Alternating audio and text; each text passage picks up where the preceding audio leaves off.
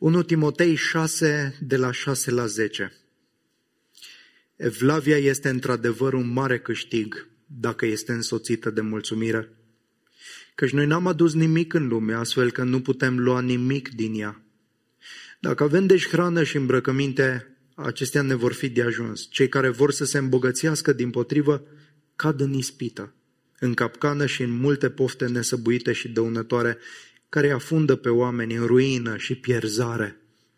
Căci iubirea de bani este rădăcina tuturor relelor, iar unii care s-au tânjit după ea s-au rătăcit îndepărtându-se de credință și s-au străpuns singuri cu multe dureri. Amin. Astăzi vorbim despre bijuteria rară a mulțumirii, un subiect atât de necesar pentru vremurile noastre. Trăim într-o generație și într-o societate care are atât de multe lucruri și în același timp experimentează atât de multe frustrări și nemulțumiri. Și cred că sunteți de acord cu asta. Tot mai multe persoane sunt diagnosticați cu depresie în vremurile noastre, cu tot felul de stări de nemulțumire, în ciuda faptului că avem din belșug multe alte lucruri, mult mai mult decât aveau generațiile dinaintea noastră. Și vorbim de bijuteria rară a mulțumirii, pentru că mulțumirea, într-adevăr, este asemenea unei pietre extrem de prețioase, extrem de valoroase. Este, dacă vreți, virtutea creștină care atrage cel mai mult privirea și admirația oamenilor. Spunea cineva că ceea ce îl face cu adevărat pe creștin frumos și atractiv nu este cât de mult se roagă, nu este cât de mult citește Biblia, nu este cât de multe lucruri face, ci se vede în cât de mulțumit este. Cât de mulțumit este cu viața lui, cu locul în care l-a așezat Dumnezeu, cu situația în care l-a așezat Dumnezeu. Și nu e așa că atunci când vezi astfel de oameni într-o societate ca a noastră, în care nemulțumirea și cârtirea este prezentă în fiecare zi, când vezi astfel de oameni, parcă sunt niște extraterestri, ciudați, nu?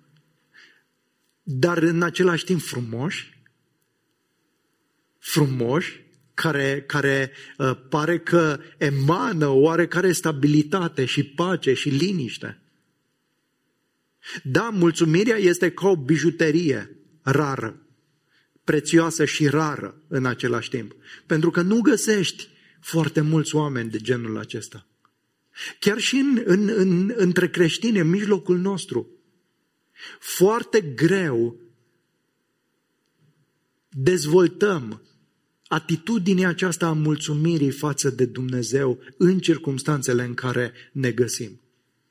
Domnul nostru Iisus Hristos a vorbit despre mulțumire și despre lăcomie, care vine în contrast cu mulțumirea când e vorba de bani și de situație financiară, mai mult chiar decât imoralitatea sexuală.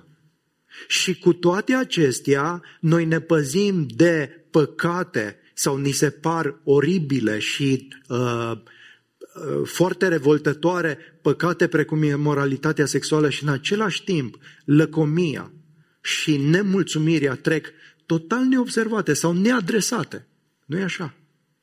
Nu e o problemă majoră din punctul nostru de vedere, dar o să vedem din cuvântul lui Dumnezeu că nemulțumirea și dorința după îmbogățire duce la ruină și la pierzare. Mulțumirea și nemulțumirea toate afectează profund viața noastră de credință și chiar și eternitatea. Așadar, nu este un subiect marginal, ci este un subiect foarte serios, foarte important, care schimbă felul nostru și care ar trebui să schimbe felul în care privim viața, felul în care privim banii și posesiunile și ne relaționăm la ele. Toate acestea influențează enorm viața de credință. Are efecte în viața aceasta și în cea viitoare. Și am citit pasajul acesta, el se adresează tuturor credincioșilor, tuturor creștinilor, nu doar celor bogați.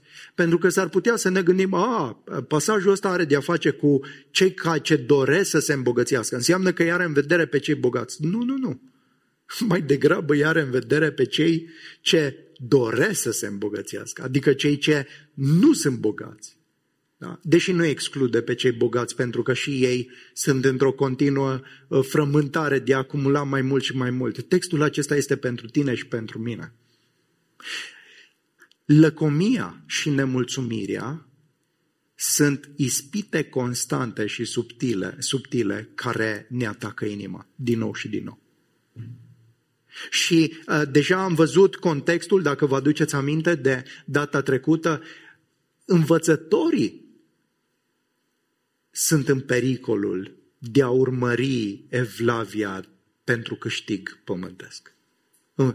Ăsta este al treilea rod de care vorbeam data trecută cu privire la învățătorii falși. Da?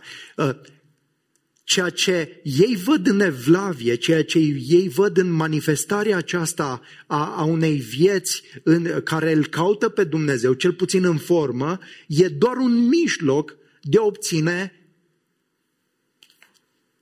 câștiguri materiale și financiare. Și vorbeam data trecută de înclinația aceasta a învățătorilor falși înspre câștig material. Și dacă stăm să ne uităm în toate denominațiunile sau religiile, există această acuză oareori care planează asupra oamenilor și a slujitorilor că sunt lacomi după bani, nu? Vorbim de Biserica Ortodoxă și sunt criticați în privința asta, Biserica Catolică, vedem opulența și bogăția care se găsește în jurul acestor figuri și conducători. Dar dacă ne gândim puțin mai aproape de noi, haideți să vedem în Evanghelia Prosperității oare ce ni se promite. Ce vedem? Care sunt predicatorii de succes?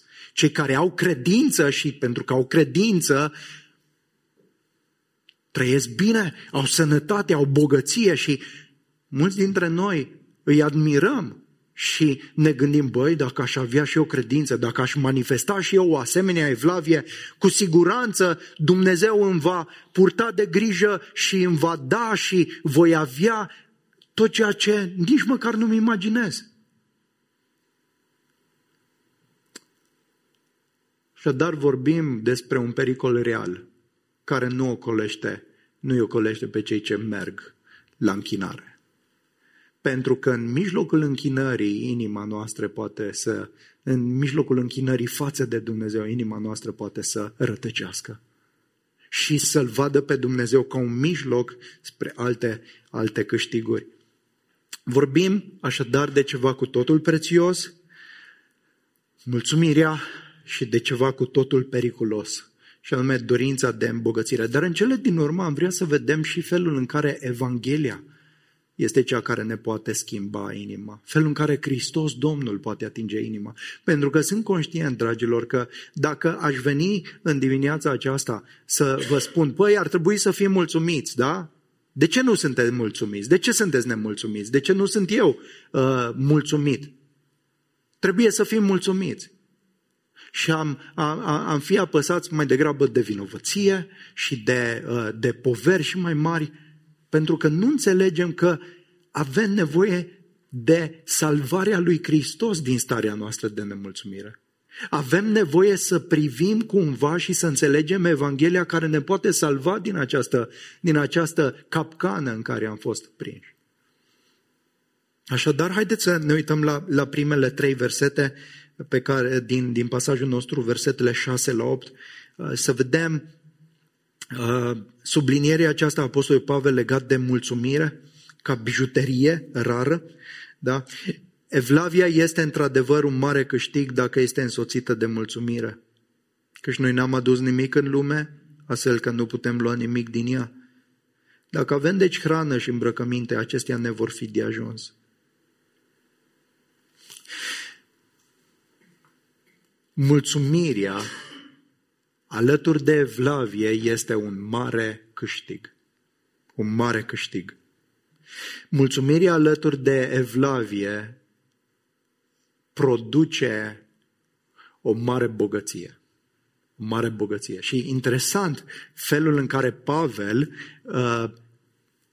redirecționează atenția cititorilor.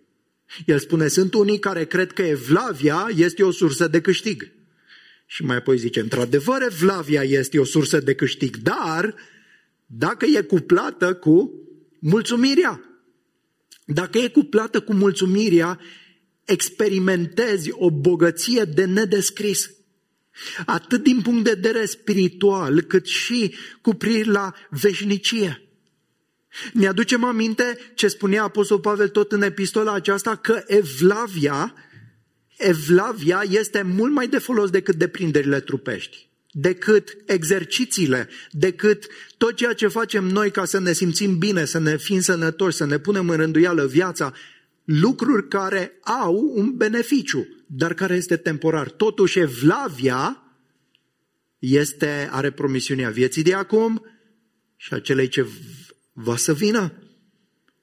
Și asta este ceea ce Dumnezeu dorește, să ne dăruiască o mare bogăție pe care să o experimentăm, pentru că El știe ce are nevoie sufletul nostru.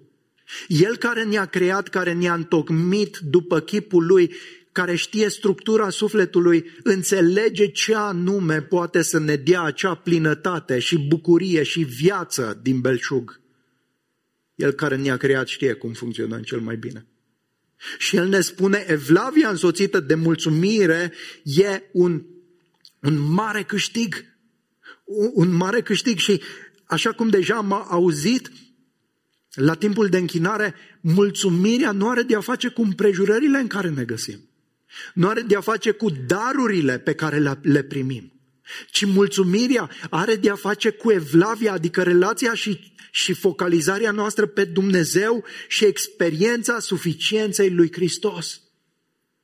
Mai că de multe ori manifestăm nemulțumire și nemulțumire constantă în viața noastră, pentru că nu credem că evlavia împreună cu mulțumirea e un câștig. Credem că împlinirea vieții se găsește în posedarea lucrurilor, a bogățiilor. E așa?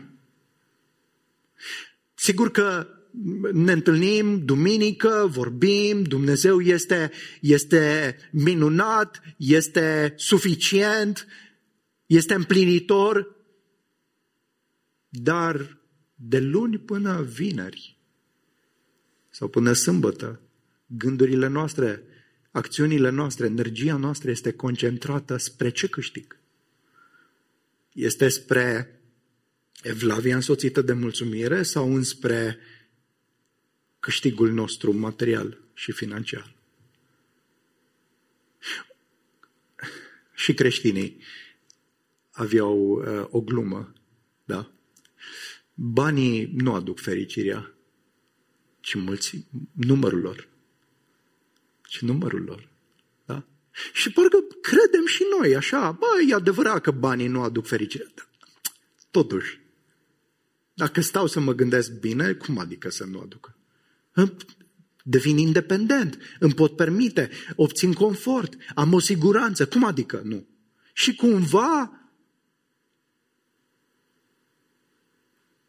cumva ceea ce zice Hristos sună vechi, sună prăfuit, sună fain așa când stăm împreună la închinare, dar viața adevărată e diferită. Viața adevărată e despre câștig. E despre îmbunătățirea condițiilor, a stilului de viață, înspre a ne dezvolta, înspre a progresa.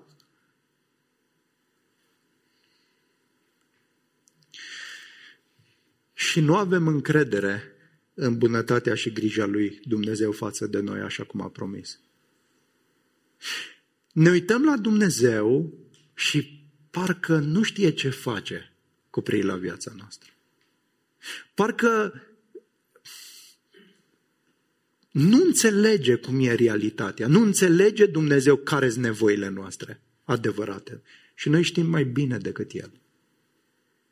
Sau nu înțelegem că El e într-adevăr suveran și spunem, păi Dumnezeu îți dă, dar nu-ți bagă în traistă, stai puțin, că trebuie să te ostenești, trebuie să te investești în direcția aceasta. Uitând că Dumnezeu este suveran, că El ridică, că El coboară, că El te poate așeza în contexte și poate să te binecuvânteze cu tot felul de lucruri materiale și El alteori te pune în contexte în care ești deprivat de lucruri pe care ți le-ai dori. Și că El urmărește un scop în toate contextele și situațiile în care te găsești. Numai că tindem să punem la îndoială bunătatea lui Dumnezeu, să nu ne încredem în El. Și atunci încercăm să ne controlăm viața. Și banii sunt o sursă sau un mijloc care pare să ajute la controlarea vieții noastre. Putem să ne mișcăm, putem să obținem ceea ce vrem. Putem să ne asigurăm un anume nivel de confort și o anume siguranță. Însă ceea ce experimentăm în cele din urmă, așa cum vedem în textul nostru, e mai degrabă frustrare și nemulțumire. Niciodată nu e suficient, niciodată nu e îndeajuns. Și chiar și când obținem lucrurile pe care ni le dorim, experimentăm dezamăgire și goliciune și frustrare. Așadar, o viață evlavioasă împreună cu mulțumirea din inimă este un mare câștig. Aș vrea să mai punctez un lucru. Observați că evlavia împreună cu mulțumirea este un mare câștig. Nu doar mulțumirea, pentru că trăim vremuri în care sunt oameni care zic, măi, tot ce contează este să fii mulțumit. Dar care n-au o relație vie cu Hristos. Și atunci, de exemplu, e stilul acesta de viață minimalist. Și sunt tot felul de curente și de abordări în care se urmărește mulțumirea, dar interesant, mulțumirea în afara lui Hristos. Și mulțumirea în afara lui Hristos nu e falsă. Nu e adevărată. Arată ca mulțumire, dar nu este mulțumire autentică. De ce?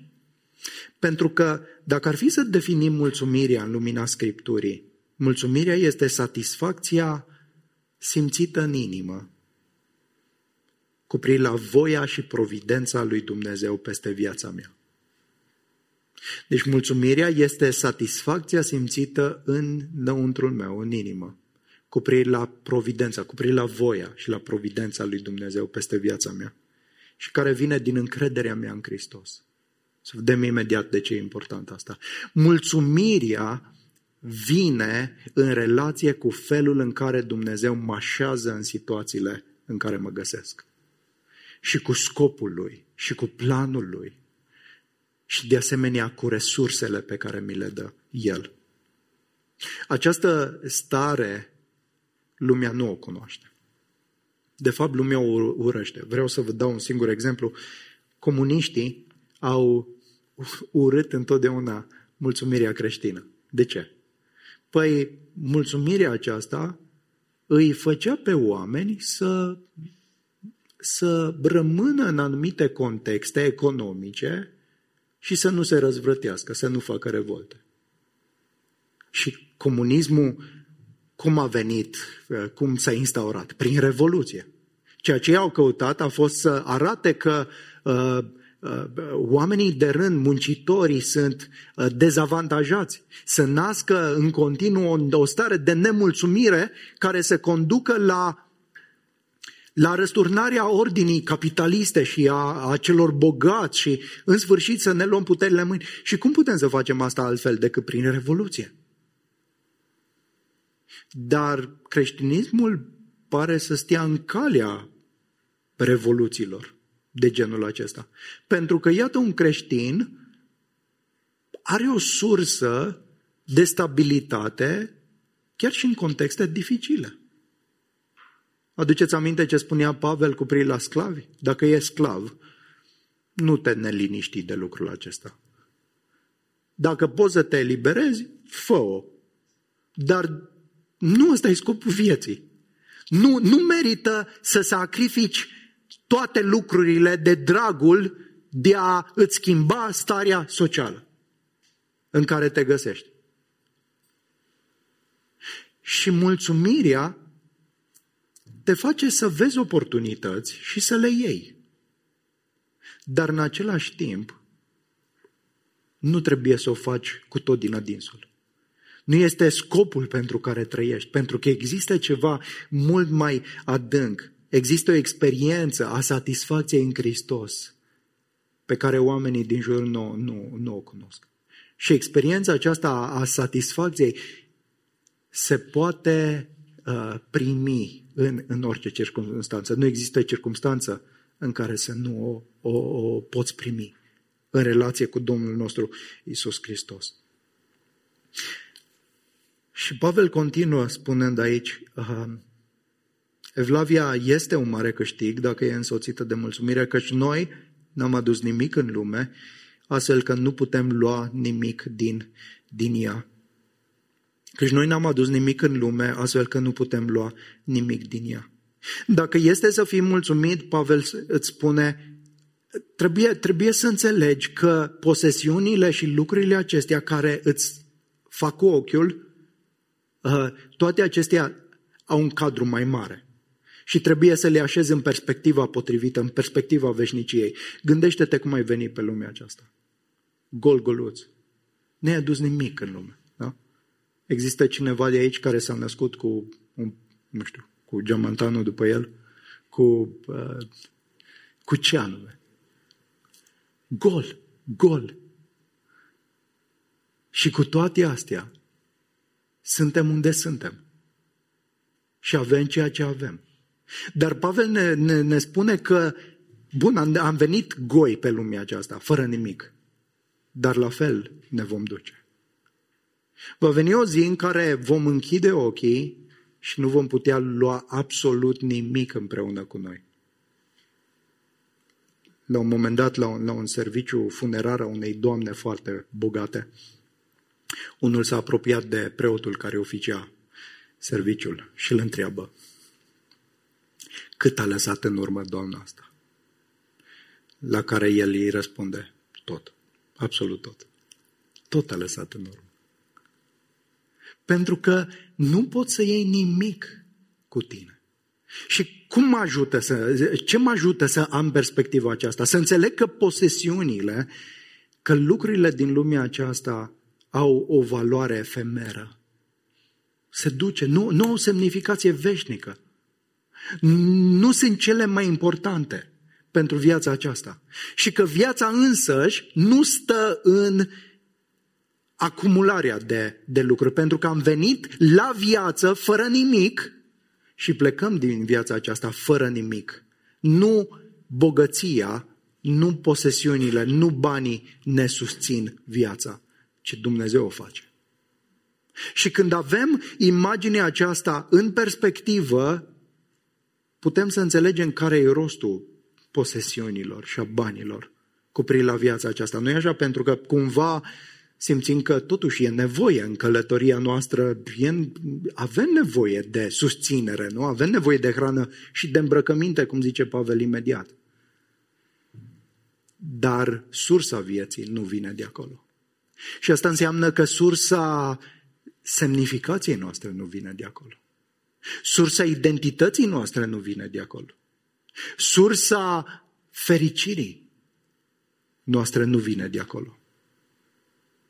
Aduceți aminte de o persoană din Vechiul Testament care a rostit aceleași cuvinte? Iov. Aduceți aminte când Satan,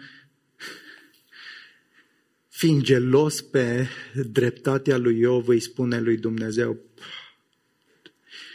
pentru Iov tu ești un mijloc.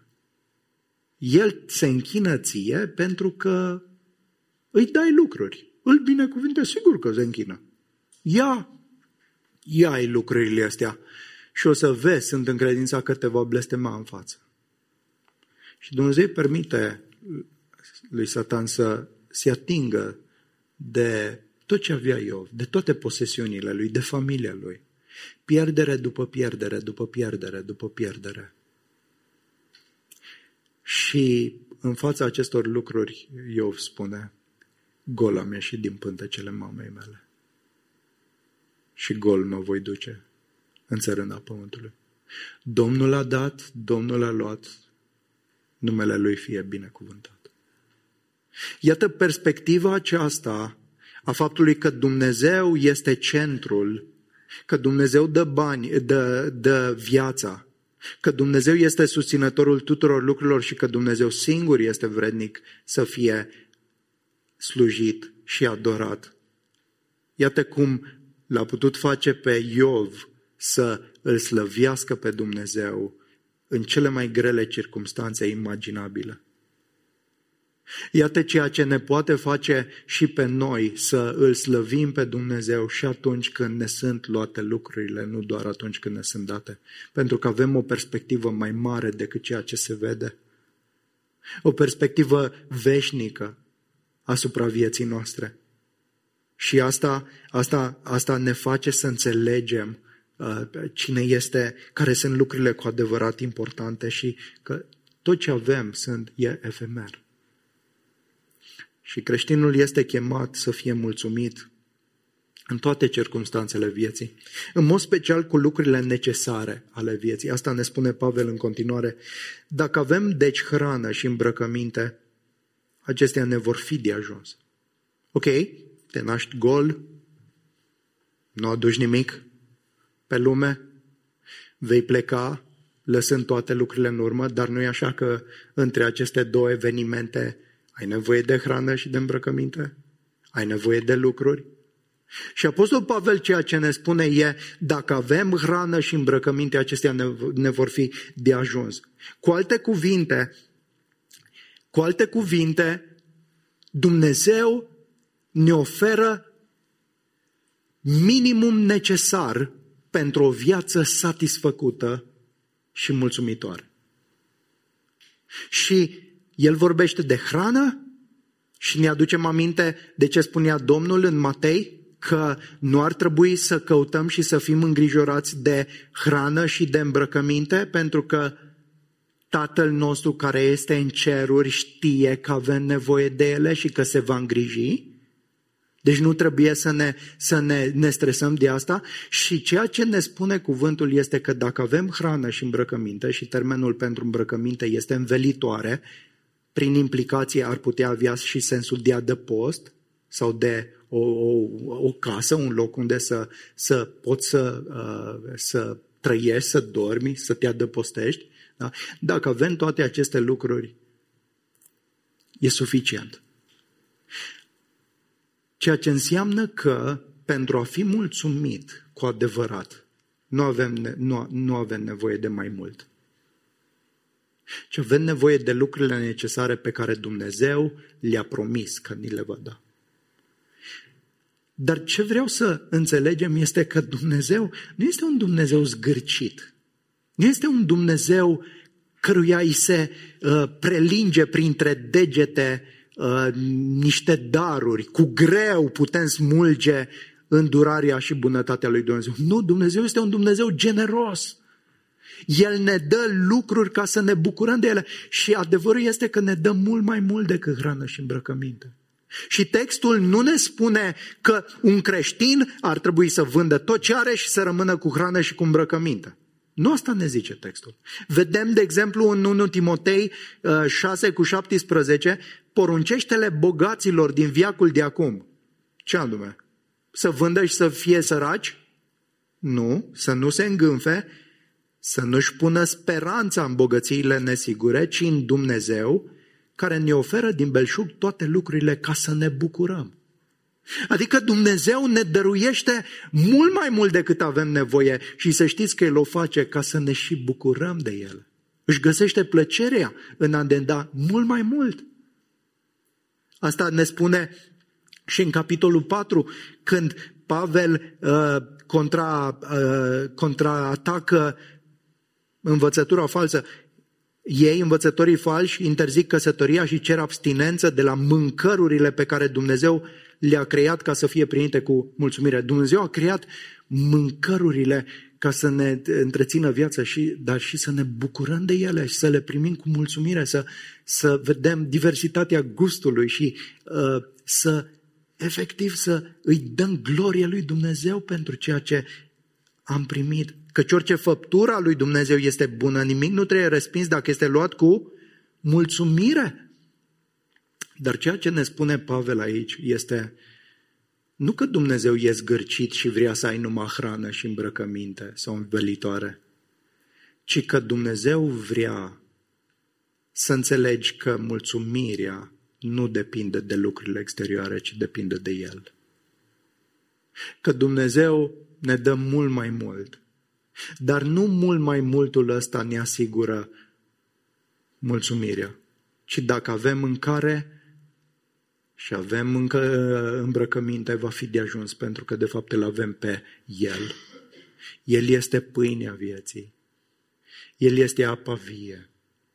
El este adevăratul staul, adevăratul adăpost, adevărata stâncă și El vrea să înțelegem că El e Cel care ne întreține viața și ne susține și că noi ar trebui să fim mulțumiți. Asta ar trebui să ne facă să facem diferența între lucrurile necesare din viață, lucrurile convenabile și lucrurile luxoase. Da? Mâncare și învelitoare, îmbrăcăminte, ne vor fi de ajuns, nu așa? Și ar trebui să avem inima liniștită și bucuroasă în Hristos pentru ele. Mai că de multe ori noi ne uităm la lucrurile acestea și zicem, am nevoie de mult mai mult. Stau în chirie, ok. Am un dat de post. Dumnezeu s-a îngrijit de nevoile noastre, dar cred că am nevoie de o casă. Am nevoie de o curte. Casa asta unde stau, aș vrea să bată mai mult lumina. Îmi place că nu bate lumina. Și aș vrea, dacă se poate, să fie într-un loc unde să am acces, să nu trebuiască să merg cu mașina, nu știu cât. Și încet, încet devin nevoi. Și avem impresia că dacă nu deținem lucrurile acestea, ce nefericiți suntem. Și ce fericiți sunt alții care le au. Așa credem. Domnul ne-a promis că se va îngriji de tot ce avem nevoie, de tot ceea ce ne este necesar și e necesar pentru mulțumirea noastră. Mulțumirea nu este stoicism. Adică, în filosofia grecească era o grupare de stoici care spuneau că pentru a obține fericirea trebuie să te detașezi de lucruri, pentru că lucrurile dispar. Lucrurile dezamăgesc. Au înțeles câte ceva din realitate.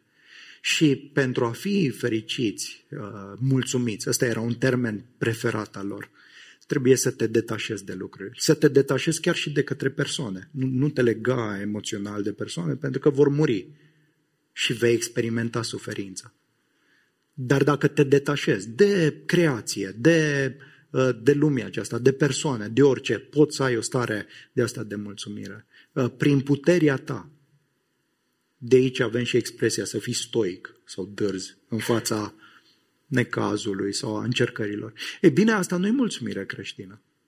Pentru că Evanghelia nu respinge creația bună a lui Dumnezeu.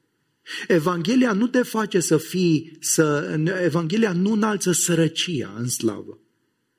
Nu înalță, ci mai degrabă arată că noi avem pe cineva care este mai prețios decât creația aceasta. Că mulțumirea se realizează nu prin puterea mea de a mă detașa, ci mai degrabă prin puterea lui Hristos care trăiește în mine și care mă învață să mă bucur de lucrurile acestea și când nu le am, să înțeleg că există o bucurie mai mare pe care o am în Hristos. Ce spunea Pavel în Filipeni 4, versetul 11, am învățat să fiu mulțumit în orice împrejurare m-aș afla. Știu să trăiesc smerit. Știu să trăiesc smerit. Am învățat lucrul ăsta. Știu și să trăiesc în belșug. Observați, Pavel nu menționează doar smerirea. Știu să trăiesc în belșug. Mă bucur de belșugul lui Dumnezeu, cu o inimă mulțumitoare. În totul și în toate m-am deprins să fiu sătul și să fiu flămând. Și să fiu în belșug și să fiu în nevoie. Care este secretul lui Pavel? Că detașare de lume nu este. Omul știe să fie și în belșug. Pot totul în Hristos care mă întărește. Adică Pavel spune, am experimentat o putere și o satisfacție și o bucurie în Hristos și în suficiența Lui care depășește și completează lipsurile experimentate. Dar o putere și o bucurie care este chiar mai puternică decât orice altă bucurie pe care creația mi-o poate oferi. Am ajuns să umblu cu Hristos, să-L am pe Hristos, spre care toată creația îndreaptă atenția. Și dacă l-am pe El, în relație cu El, sunt întărit, sunt înnoit și pot să fac față atât belșugului cât și sărăciei. Și să experimentez mulțumirea adevărată în orice circumstanțe în care mă găsesc. Și astăzi suntem chemați să avem o viață de mulțumire. Dar mulțumirea vine în contrast cu dorința de îmbogățire și despre asta ne avertizează Pavel în versetele 9 și 10, spunând: cei care vor să se îmbogățească dimpotrivă cad în ispită, în capcană, în multe pofte nesăbuite și dăunătoare, care îi afundă pe oameni în ruină și pierzare. Căci iubirea de bani este rădăcina tuturor relelor, iar unii care au tânjit după ea s-au rătăcit, îndepărtându-se de credință și s-au străpuns singuri cu multe dureri. Dorința de îmbogățire este acea dorință care domină inima noastră și care face ca concentrarea noastră principală să fie bogăția, să fie banii. Dorință care ne modelează căutările, gândurile, energia, timpul, în așa fel încât viața noastră să fie despre asta. Și dorința aceasta face ca banii, de altfel, care sunt neutri, să devină idoli. Și îi dorim, tânjim după ei, dorim să ne îmbogățim. De ce? Pentru că îmbrățișăm aceste credințe, minciuni false. Ne uităm la bani și vedem mai mult decât bani, vedem un salvator în bani. Vedem un izbăvitor. Dacă aș avea banii aceștia, aș avea o siguranță, o stabilitate. De aici avem și stabilitate financiară. Ideea de stabilitate. Ce anume îți dă stabilitate? Banii. În contrast cu Dumnezeu, care ar trebui să fie stabilitatea ta. Nu e așa? Asta abundă Scriptura. Da? Banii, da, sunt un dar de la Dumnezeu. Dar banii nu ar trebui să fie niciodată stabilitatea noastră. Dar ne uităm la bani și vedem acolo confort. Vedem mângâiere. Și spun, dacă aș avea banii aceștia, aș avea un stil de viață mai confortabil. Și uităm că Duhul Sfânt este denumit mângâietorul, confortatorul. Și în loc să mă duc la Dumnezeu pentru mângâierea inimii mele, încep să caut frenetic lucruri care să mă liniștească. Ați observat? Când ești agitat, mergi la cumpărături? Nu vi s-a întâmplat pe mag? Parcă e așa, chiar dacă nu cumperi nimic, e așa un fel de relaxare, de împlinire, nu? De ce? Alergi undeva unde crezi că îți oferă ceva mângâiere. Te uiți la bani pentru putere, control. Aș putea să fac să se miște lucrurile, pentru că am resursele necesare. Și mă uit la bani și îi văd ca un mijloc prin care oarecum eu sunt un fel de Dumnezeu. Adică Nu mai am nevoie să fiu dependent de Dumnezeu. Cu banii poți cumpăra orice. Și în mintea mea, nebună, mă uit la bani și nu mai văd bani, ci îi văd salvator. Îi văd stâncă. Îi văd păstor. Îi văd protector. Înțelegeți? Și dorința, în loc să fie dorința după Dumnezeu, căutați mai întâi împărăția lui Dumnezeu, e da, bine. Altul este salvatorul meu.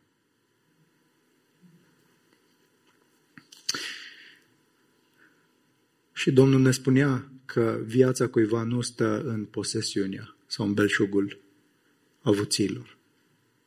În loc de izbăvirea căutată, iată ce zice Pavel că se întâmplă, da? Deci, haideți să ne imaginăm de ce căutăm să ne îmbogățim. De ce căutăm asta? De ce alergăm de dimineață până seara? Ei bine, ca să obținem toate lucrurile acestea. Și ce primim? Păi iată ce zice Pavel că primim. Cei care vor să se îmbogățească, dimpotrivă, cad. Deci în loc să urci, cazi. Cad în ispită, în capcană, în multe pofte nesăbuite și dăunătoare, care îi afundă pe oameni în ruină și pierzare. Observați nădejdea falsă a banilor și posesiunilor care îți promit una și îți livrează alta? Și știți ce e interesant? Deși ne uităm și vedem pe bogații acestei lumi care sunt singuri, nemulțumiți, care mărturisesc că nu și-au găsit împlinirea. Unii dintre ei se sinucid. Și deși vedem toate lucrurile astea, cumva credem că, ceva n-au făcut ei bine. Dar eu voi fi excepția. Adică, dacă aș fi în locul lor, n-aș avea problemele astea. Aș fi mulțumit, nu? Aș fi și darnic.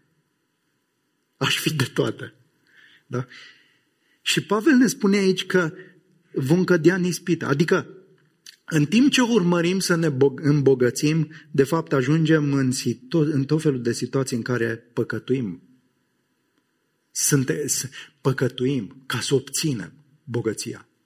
Pentru că nu o primim, nu avem încredere în Dumnezeu care dă toate lucrurile, ci vrem să obținem noi. Și când o obținem noi, încălcăm legea lui Dumnezeu. Și păcătuim adesea. Mințim, furăm, înșelăm, nu suntem sinceri, evadăm.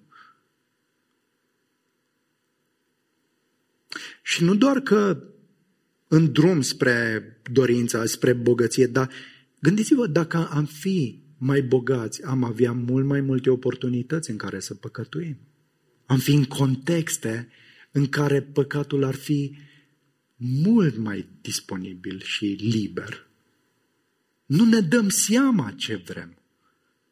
Nu înțelegem contextele după care râvnim și cât de periculoase sunt.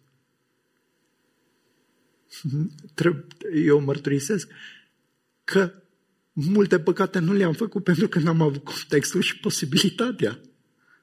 Și ăsta e harul lui Dumnezeu. În capcană. O capcană, da? Te duci, urmărești ceva și obții altceva, cazi în capcană. Ce se întâmplă? Probabil capcana diavolului, da? Ideea e că suntem prinși în laț, ne înrobește. Uitați-vă la oamenii care aleargă după bogăție. Hai să ne uităm la noi când suntem dominați de asta. Frământare permanentă, lipsă de odihnă, turburare în inimă, anxietate, îngrijorare continuă și parcă nu avem odihnă. Și căutăm frenetici aceleași lucruri care nu pot satisface.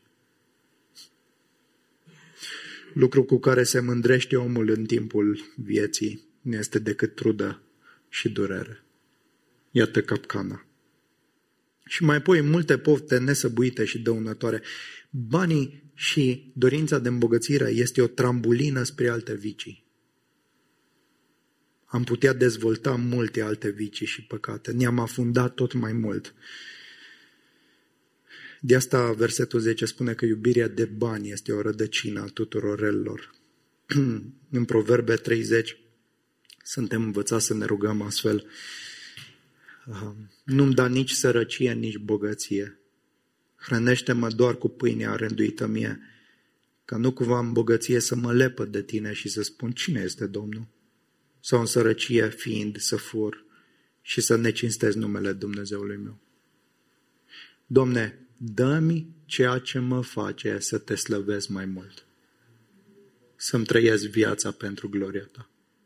Dă-mi exact cât știi tu că pot să-mi finalizez cursa cu bine și să te onorez. Iar dacă nu sunt mulțumit cu asta, mă îndrept înspre distrugere, care îi afundă pe oameni în ruină și pierzare. Ruină, da? Și pierzare. Două cuvinte puternice. Din punct de vedere temporar, da? Stricăm relații. Distrugem relații când urmărim să acumulăm. Da? Putem să ne distrugem familia. Cineva îmi spunea că majoritatea caselor și apartamentelor sau caselor vândute sunt tocmai ce au fost finalizate, dar cuplul a ajuns la divorț. Pentru că odată cu dorința de a avea o casă, o dorință bună de altfel, multe frământări și lupte și nemulțumiri și în cele din urmă despărțire. Statut, reputație pierdute. Din dorința de a acumula mai mult, nu? Dezamăgiri, goliciuni imense, să devii tot mai singur. Deși ai prieteni, s-ar putea ca prietenii să te privească doar ca un mijloc a care să obțină mai mult, dar să nu ai relații semnificative. Și mai ales neproductivitate, sterpeziciune spirituală. Domnul Iisus Hristos dădea pilda semănătorului și spunea că sămânța căzută între spini este acela care aude cuvântul, dar îngrijorarea veacului și înșelăciunea bogăților sufocă cuvântul, iar el devine neroditor. Adică am primit cuvântul lui Hristos, dar în același timp sunt îngrijorat foarte tare de lucrurile acestei vieți și sunt prins de înșelăciunea bogăției care mă atrage. Și ce se întâmplă? Cuvântul din inimă nu are loc să crească. Nu are loc să producă rod. Pentru că nu am timp de cuvânt, nu am timp de biserică, nu am timp de slujire, eu sunt într-o căutare, acum ai timpul pentru altceva. Și devin nefolositor pentru împărăția lui Dumnezeu. Câte familii au abandonat credința din cauza asta, s-au dus, de exemplu, pe nu știu unde să lucreze, nu contează că nu exista vreo biserică. Nu conta perspectiva asta a faptului că nu mai aveau părtășie, că nu mai aveau posibilitatea de a sluji. Nu! Am un scop și ăsta îl împlinesc, indiferent ce. Câte familii distruse din cauza aceasta. Nu doar cei care au plecat pe nu știu unde. Haideți să ne gândim și aici, la noi. Și pierzare veșnică. Dorința după îmbogățire e periculoasă pentru că duce la abandonul credinței, la apostazie. Sunt unii care, urmărind asta, s-au rătăcit, îndepărtându-se de credință, s-au străpuns singuri cu multe dureri. Gândiți-vă doar la Iuda, unul din ucenicii Domnului nostru Iisus, care l-a slujit împreună cu ceilalți ucenici. Dar inima lui era preocupată de altceva. A văzut o oportunitate și a abandonat credința. Și a eșuat. Gândiți-vă la Anania și Safira. În context religios, în biserică, nu vorbim de oamenii care trăiesc departe de Dumnezeu. Vorbim de oameni care au cuvântul și care încet, încet au fost mai repede captați de înșelăciunea bogăției.